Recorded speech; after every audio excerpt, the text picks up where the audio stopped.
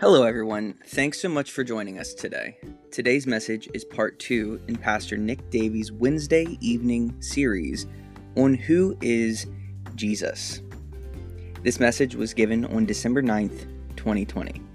Our Wednesday evening prayer services are a great way to spend time in God's Word and in prayer for one another. If you have any requests you would like us to pray for, we would encourage you to come out at 6:45 each Wednesday. Our other services are Sunday at 10:30 a.m. and Sunday at 7 p.m. If you have not yet subscribed, please do. And when you do, you'll receive a notification each time we post a new message and will always be up to date. We hope this would encourage you in your relationship with Christ, and if it does, we would love to connect with you in person sometime. But for now, grab your Bible, open your ears, and let's get into it. In the series that we're currently in, we're doing a 3-part series. We're focusing in on 3 instances in Scripture where Jesus' identity comes into question in some way. Last week we discussed Pilate's questioning of Jesus. Pilate asked him things like, "What did you do? Where are you from? And what is truth?" Now Jesus, throughout his life, answered these things, and if Pilate had paid attention, he would have known that Jesus was the truth and the life. He would have known what Jesus did. Through this study, we're seeking to answer, really only in part, who Jesus was and still is, as a way to be reminded of the truths about Jesus that shape our everyday lives, leading up to remembering on the 25th this year, his birth, celebrating our coming Savior, or our Savior that has already come. So let's quickly review, before getting in today, what we talked about last week. Our first thought was that first character of Jesus, part of his identity, is that he is our sinless Redeemer. Believing that Jesus is our sinless Redeemer is crucial to functioning in a way that accepts Jesus' payment for our sin on the cross as being final and full. Jesus is also the authoritative truth, which is our second point. Believing this is crucial to functioning in a way that is submissive to his teaching. If you don't believe that he is the authoritative truth, his words don't hold power in your heart.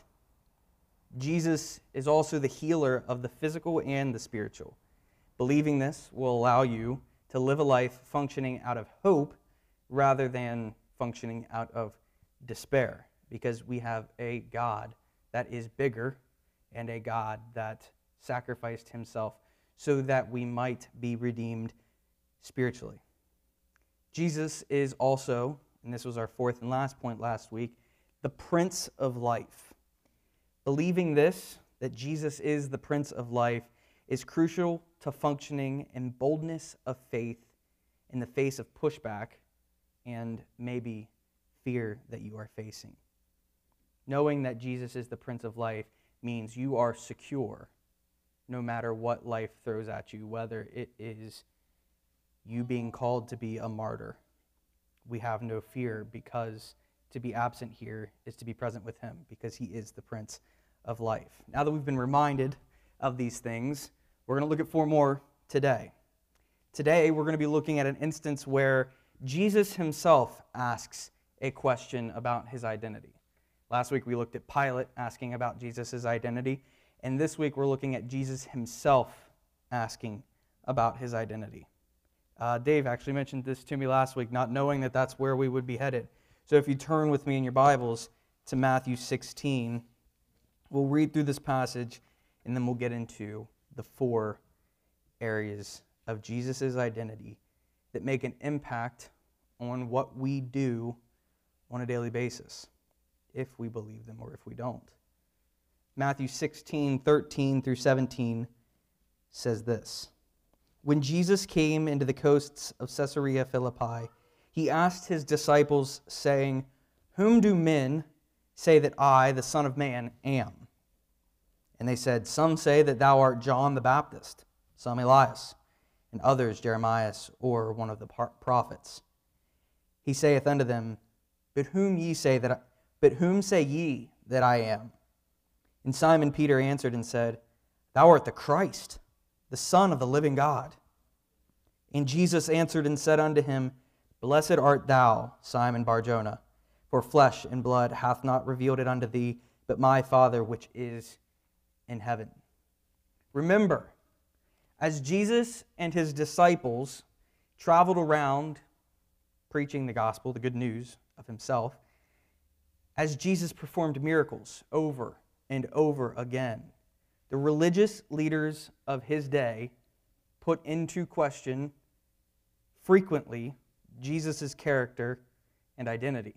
They questioned who he was. They questioned why he did what he did. So now Jesus turns to his disciples as they head towards even stronger refutation of Jesus' true identity, where eventually he would come to Pilate. Eventually, because there was such disbelief in the hearts of the religious leaders of the day, he would be put on a cross. That is how strongly they questioned his identity. Jesus turns that question to them. He says, you need to figure it out. Who am I? So instead of saying, who am I, to himself, he asks his disciples, rather than, Notice that Jesus doesn't ask, who am I, to himself. He's not trying to figure this out in this moment. He's not like, wow, am I the Son of God? No, he knows who he is. He asks, who do people say that I am, and who do you say that I am? Unlike Jesus, we need affirmations of our self-worth and our identity many times. We need reminded of our identity in Christ on a daily basis. We need to wake up and read Scripture to be reminded that we are secure in him, because if not, this world is going to tell you that you're not. But Jesus isn't doing that here. He's not self-affirming himself. He's not looking for his own identity. He's not looking inward to figure himself out. He knows who he is. He knows what he can do. He knows he's the Son of God. His intention here is to pierce the hearts of his disciples. Further, his intention was to ask them about himself for their sake, not for his own. He knew their answer. He knew their hearts. But he was doing this to pierce theirs so that they would know. Now, Peter responds correctly, and Jesus praises him, and further gives glory to the Father for revealing it to him. So there's a couple things we can take away from this as we head into the 4 areas that we're going to be looking at tonight of Jesus' identity. The first thing is that the Father reveals himself to us. We see that explicitly in his word. And the second thing is we are still asked the question today, who do you say that Jesus is? Jesus still asks us through his word, through you asking your neighbor who does not know Jesus as their Savior, who do you say that I am? And he asks us that continually in the face of, who do others say Jesus is? Because there's a lot of people around you, I'm sure, that say that Jesus was nothing more than just a man. But you still have to give an account for yourself. Who do you say Jesus is? So tonight, as we get into the Word, where God the Father has chosen to explicitly reveal his Son to us, I ask you, who do you say Jesus is? Who is Jesus to you? Ask yourself that question as we go through this tonight. Number 1, Jesus is the Son of God. Peter said it tonight. He responded correctly in saying that. And I hope you have too. If not, there is hope, but there is also warning along with that. John 3:16, probably one of the most famous verses out there. Even many non-believers at least recognize the reference, John 3:16. You even see it at football games. John 3:16, plain white sign with black writing. I've seen it. In this verse, though, we see an amazing declaration from Jesus himself that he is the Son of God. We see an incredible promise and an admonishment. Jesus was given to the world. Look with me real quick at John 3:16 to be reminded of this incredible verse. While Jesus was speaking to Nicodemus, he says this, "For God so loved the world, that he gave his only begotten Son, that whoever believeth in him should not perish, but have everlasting life." There's no doubt in my mind why that is one of the most famous verses, because it is certainly extremely encouraging that we can have everlasting life in him, and we're going to get to everlasting life here in just a few moments. But Jesus, in this moment, reveals to us a promise that he himself was given to this world. We're celebrating that Jesus came to earth as a baby this time of year. But that's not all. Jesus wasn't just brought down to earth. He was brought down to earth to be given up for us. Jesus was given as a gift to the world, to a world that hated God. This gift of Jesus came in finality 30-some years later in the form of a sacrifice to us. God gave us Jesus, and he gave us Jesus so that Jesus could die in our place so that we might have salvation. And in doing so, he was able to make the promise to us that we would have everlasting life. Fleshed out a little bit more, we see this in John 8:24, where it says this, I said, therefore, unto you, that ye shall die in your sins, for if ye believe not that I am he, ye shall die in your sins. If you do not believe that Jesus Christ is the Son of God, Jesus says you will die in your sins. This is the admonishment of John 3:16, pretty explicitly and clearly stated, that to believe is to have life, but to remain in unbelief is death. So when you're asked, who is Jesus? Another part of that answer is that Jesus is the sacrificial Son of God. Now, Jesus is the Son of God, but he is also God in the flesh. That's our second point. Turn with me to Luke 1, and we're going to look at verse 26 to 38. Luke 1, verse 26 to 38. Says, and in the 6th month, the angel Gabriel was sent from God unto a city of Galilee named Nazareth, to a virgin espoused to a man whose name was Joseph, of the house of David, and the virgin's name was Mary. And the angel came in unto her and said, Hail, thou that art highly favored, the Lord is with thee. Blessed art thou among women. And when she saw him, she was troubled at his saying, and cast in her mind what manner of salutation this should be. And the angel said unto her, Fear not, Mary, for thou hast found favor with God. And behold, thou shalt conceive in thy womb, and bring forth a son, and shalt call his name Jesus. He shall be great, and shall be called the Son of the Highest. And the Lord God shall give unto him the throne of his father David. And he shall reign over the house of Jacob forever, and of his kingdom there shall be no end. Then said Mary unto the angel, How shall this be, seeing I know not a man? And the angel answered and said unto her, The Holy Ghost shall come upon thee, and the power of the highest shall overshadow thee. Therefore also that holy thing which shall be born of thee shall be called the Son of God. And behold, thy cousin Elizabeth, she hath also conceived a son in her old age, and this is the 6th month with her, who was called barren. For with God nothing shall be impossible.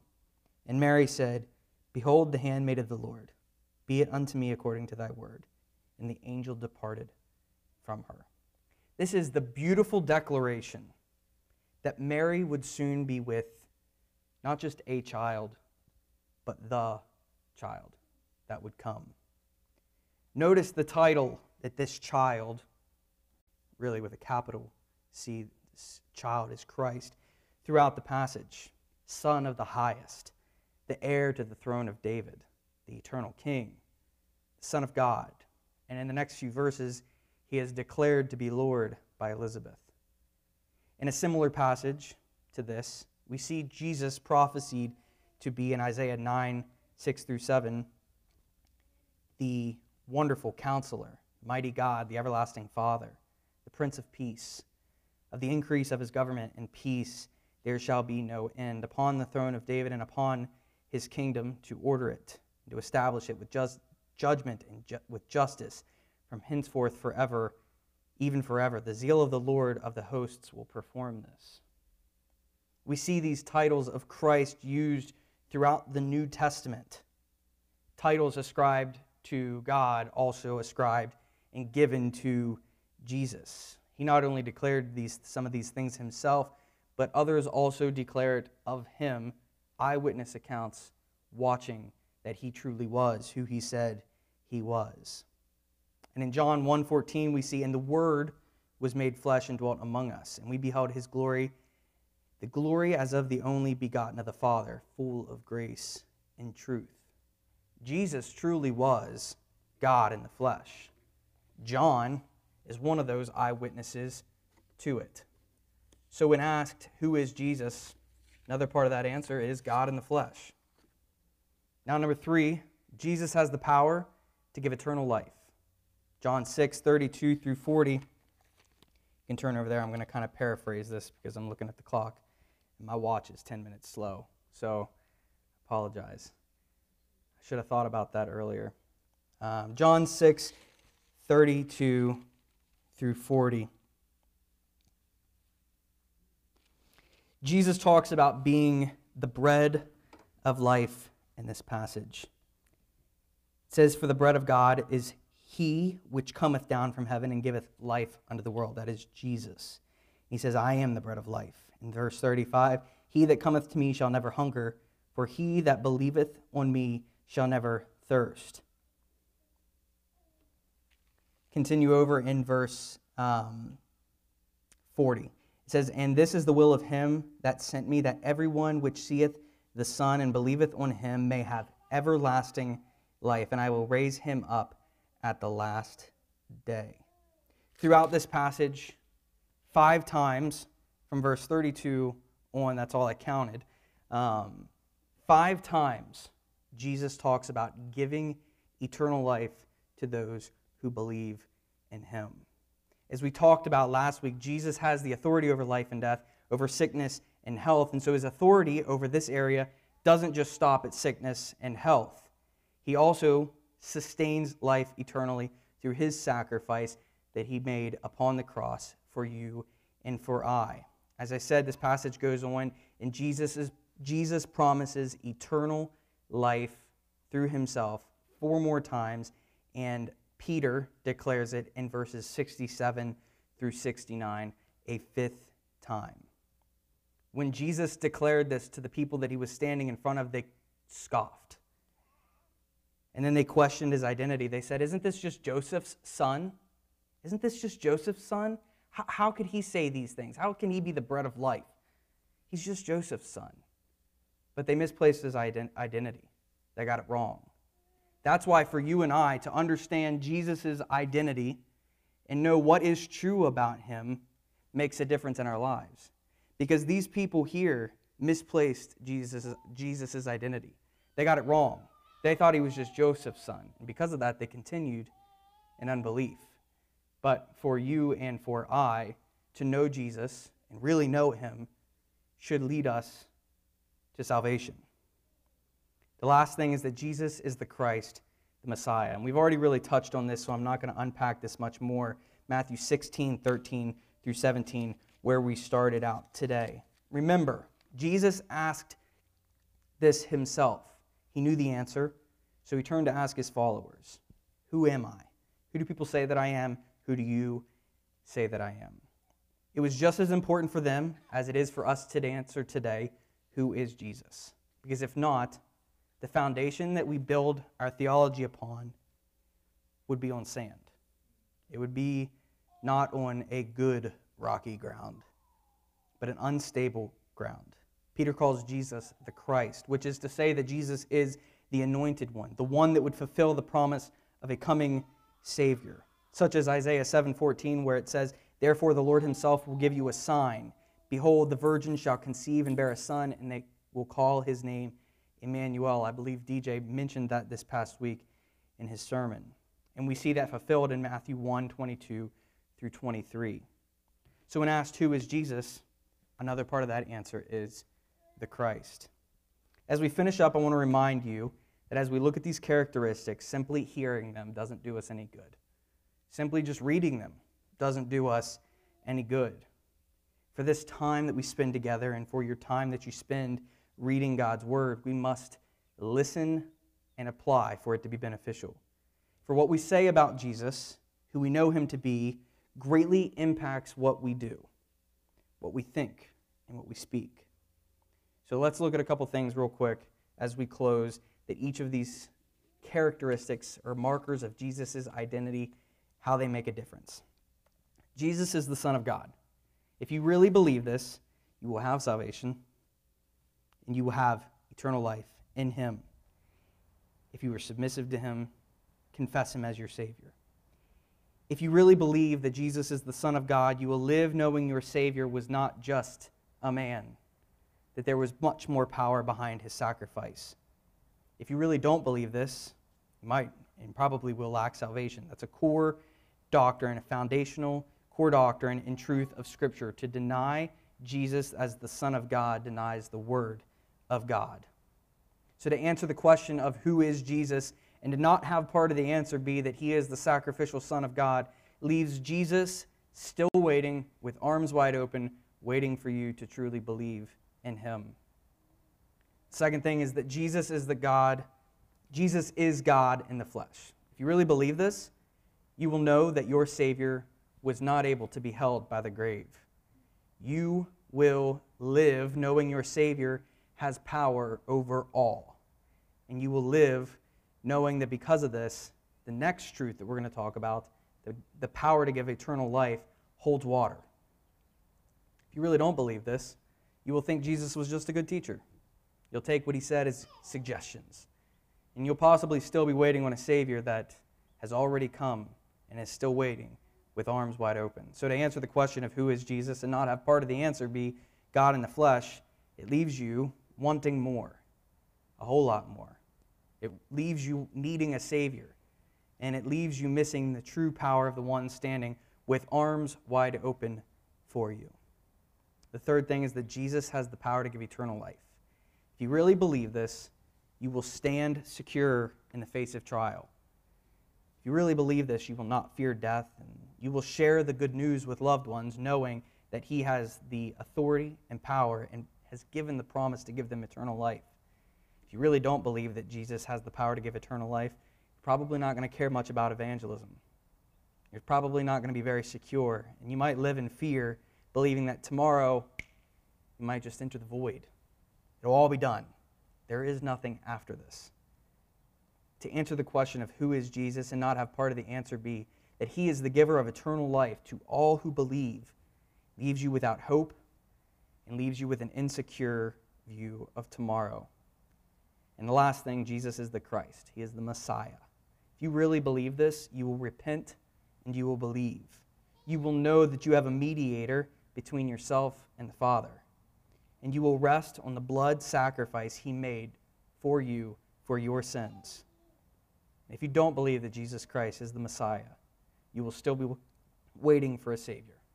You won't have the security of salvation, and you might believe that you must work harder to attain it, because there is no mediator between God and man for you. So to answer the question of who is Jesus and not have part of the answer be the Christ, it leaves you with hope only in yourself and no mediator between yourself and God. And that's no place any of us want to be. The Bible gives us the good news that Jesus did come. He did come, and he was all of these things. To leave these things out would not be much of a Savior. But because he was who he said he was, he has the power and authority to die in our place and to say and accept that sacrifice and blood for your and I sins. So who you say or what you say about Jesus makes a big difference in our everyday lives. If we have it messed up, well, our lives aren't probably going to look like what he wants them to look like. So it's important for us to spend time, like we did tonight, reviewing, looking back over and remembering who it was that came, who it was that we're celebrating this time of year. He wasn't just a baby. He was our Savior. Many years after his birth, he would die in our place because he loved us that much. Let's close in a word of prayer, and then we'll get into our prayer time tonight. Lord God, we thank you for sending your Son, Jesus, Lord, God in the flesh, the one who gives us everlasting life through his sacrifice on the cross for us. Lord, from the very beginning, you had a plan. You set it into motion. And years and years later, a baby was born. Emmanuel, Lord, you with us. You came down so that we might have life. Lord, how can I go on living as the world wants me to live, and even as my flesh wants me to live, knowing you went to that great length to redeem me while I was a sinner? Lord God, you are good and gracious God. May we remember that through looking at your word and seeing who it was you sent to us. Lord, because Jesus, the Son of God, died in our place. How incredible. Lord, we love you, we thank you, and we ask during this time tonight that all would be said and done for your glory. And we ask this in Jesus' name. Amen.